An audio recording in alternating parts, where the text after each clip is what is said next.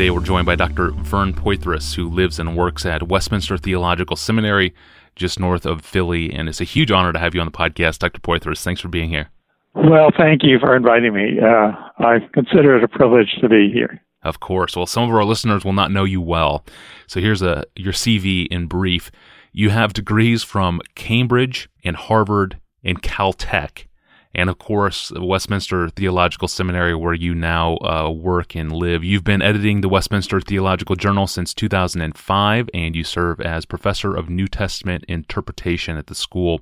That's amazing in and of itself, but you've written several books on a range of topics that include the Mosaic Law, the book of Revelation. You have a book on inerrancy, and one on Bible interpretation, and one on logic, and a book on worldview, one on science, one on sociology, one on linguistics, and a book on chance and probability. And that book is titled Chance and the Sovereignty of God, a God-Centered Approach to Probability and Random Events, published in 2014.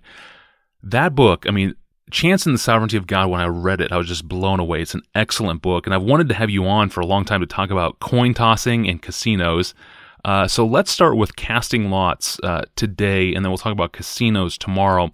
I'm no mathematician, and I don't have a PhD from Harvard, but by my count, I see about over 30 references, I think, in the Bible to casting lots. What exactly is this casting of lots? Right.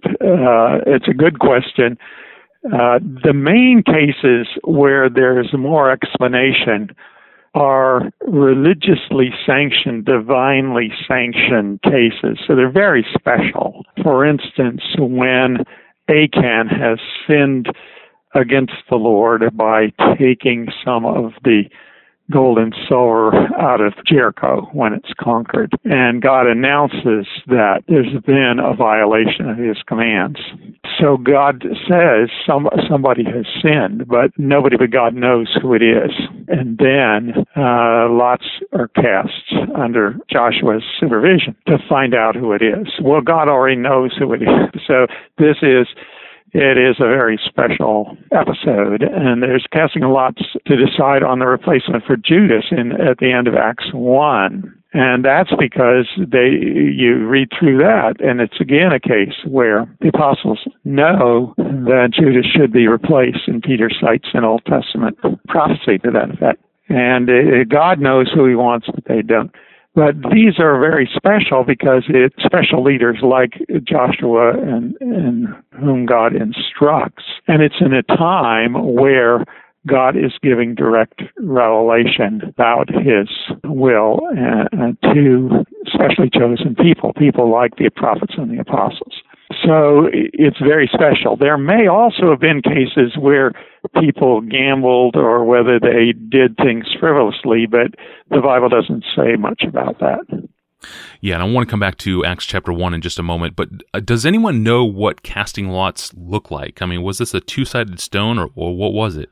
Yeah, well, we don't know all the details, but it's something like rolling dice. But our modern dice have 6 sides. And it may have been, as you say, two-sided, but we don't know the details. And, of course, it doesn't matter because these special things are once-for-all events. So God is not saying this should be a regular practice. Right. And yet we have Proverbs 16:33, which says the lot is cast into the lap, right, but its every decision is from the Lord. So aren't lots that are cast and coins that are tossed and dice that are rolled, aren't those always under God's sovereign control? Right. Well, every flip of the coin is under God's control. There are many passages, I think, indicate that God's control of the world is comprehensive. Even the hairs of your head are numbered. If a sparrow falls to the ground, it's not apart from the will of God. Now, a lot of modern people have lost sight of that, and I think it's unhealthy spiritually to lose sight of that because we are in the care of our Heavenly Father, and it matters that we affirm and really believe that with respect to details as well as respect to the big issues of history. But what I would answer, does this give us the will of God. That's often how it's framed. And I think you have to make a distinction between two ways of asking that question. It needs to be illustrated. So take the crucifixion of Christ. All the events that happened there happened according to the divine plan. God was working out salvation for us. So there's one sense of the will of God. It's the will of God for history, for every event in history. But that's distinct from asking, did God morally approve of the actions of the high priest or Herod and Pilate? And the answer is, no, he didn't. It was highly unjust. So moral approval is quite distinct from saying God sovereignly planned it. And when the coin flips, what we know from Scripture teaching is God sovereignly planned how it would come out. But that gives us no information about his moral will. It's quite different. And people make a mistake. I know there's, immature people out there who think, I'm not sure what God's moral will for me is. I'll find out by flipping a coin. It's a misunderstanding of how God reveals his moral will. And yet coin tosses are never prohibited in Scripture. I mean, tell me if I'm wrong, but Christians, I don't think, should use coin flips to divine God's moral will, of course. Like you said, we don't need it. We have the revealed word, and yet Scripture never equates coin tosses with the evils of divination, soothsaying, magic, or necromancy, it seems. Yeah, that's right. But I think you're also right to point to the fact there is discussion. For instance, Deuteronomy 18, there's other passages, but in Deuteronomy 18, it's one that has a whole list of ways that in the ancient world people sought for security. That's the basic issue. They wanted to know something that would help their decision-making and escape tragedy in the future. Fortune-telling nowadays, and a lot of the things of consulting mediums, is trying to obtain secret knowledge that will give you extra security. And it's condemned in the Bible not only because it is wrong, but because it's a violation of the fundamental principle of serving God alone. We ought to rely on God and not on those other things. And so it's a form of idolatry in the end, and it's serious. I mean, I know some Christians who've come from a pagan background, they may not even realize immediately. Stay away from this. It is condemned in the Bible, and it's unfortunate that this kind of thing is growing, and I continue to see it grow because people who no longer know God in a saving relationship, they're still hungry for God, or they're hungry for security, a security which I say we find in God becoming our Heavenly Father. He has a fatherly care for everything that happens in our lives. If you don't have that, where do you go? You go to substitutes. You go to the fortune tellers, or you have a rabbit's foot, for instance, for good luck you carry around, or some special thing that you think gives you good luck. If God is in charge, that's ridiculous. And as I say, it is really an insult to God because you're not relying on him. You're relying on this other thing. Yeah. Acts 1:26, the choosing of Matthias, it's the last mention of casting lots in the Bible, and right. And then Pentecost unfolds in the very next verse. I mean, redemptive historically, does the indwelling presence of the Holy Spirit somehow replace for the Christian life coin flips?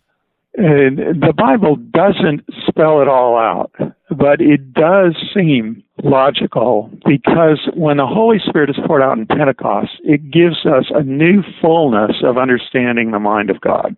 It's not as if the Holy Spirit isn't at work in the Old Testament, but this is a new fullness. It's the Spirit of Christ poured out from the ascended Christ. And Paul talks in 1 Corinthians 2 at the end about we have the mind of Christ. Well, it doesn't make us divine, but it means we have a fundamental in Christ.